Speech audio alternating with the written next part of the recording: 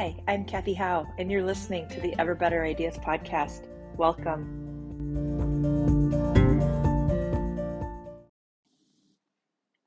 I decided I want to make a switch. In a previous podcast, I talked about rocks in pockets as an analogy for dealing with low-level comments or personalities or traits that don't really sit well with you. And I decided, as I was thinking about it after posting the episode, that the rocks analogy just wasn't quite right, because I was talking about rocks that as I'm walking, I enjoy them.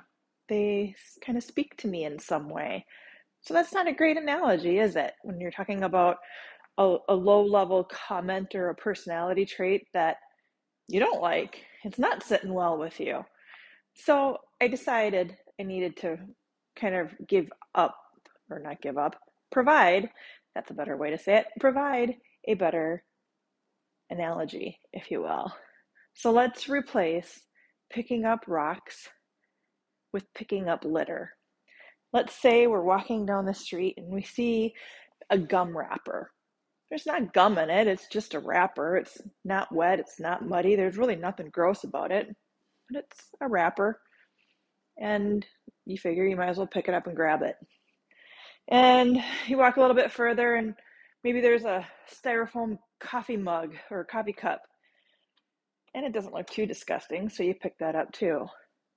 A few more steps and you see maybe a flyer that blew out of somebody's mailbox or some other piece of paper, and you grab that. Okay, these are not like great things that you're picking up. They're not the worst things in the world. You've certainly seen worse. I mean, if you're walking along a trail, you've probably seen dog poop.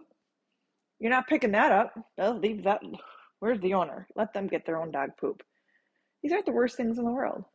But after a while, it's kind of gross. And you don't really want to put them in your pocket, I'm guessing. Not that you really want them in your hand, but maybe your pocket's better. But after a while, it is really too much. It's gross. This is not appealing to you. It's gotten a little out of hand. And it's enough. It's time to put down the garbage. So that's my reworking of the rock analogy from the previous episode. That's my idea for today. What's yours?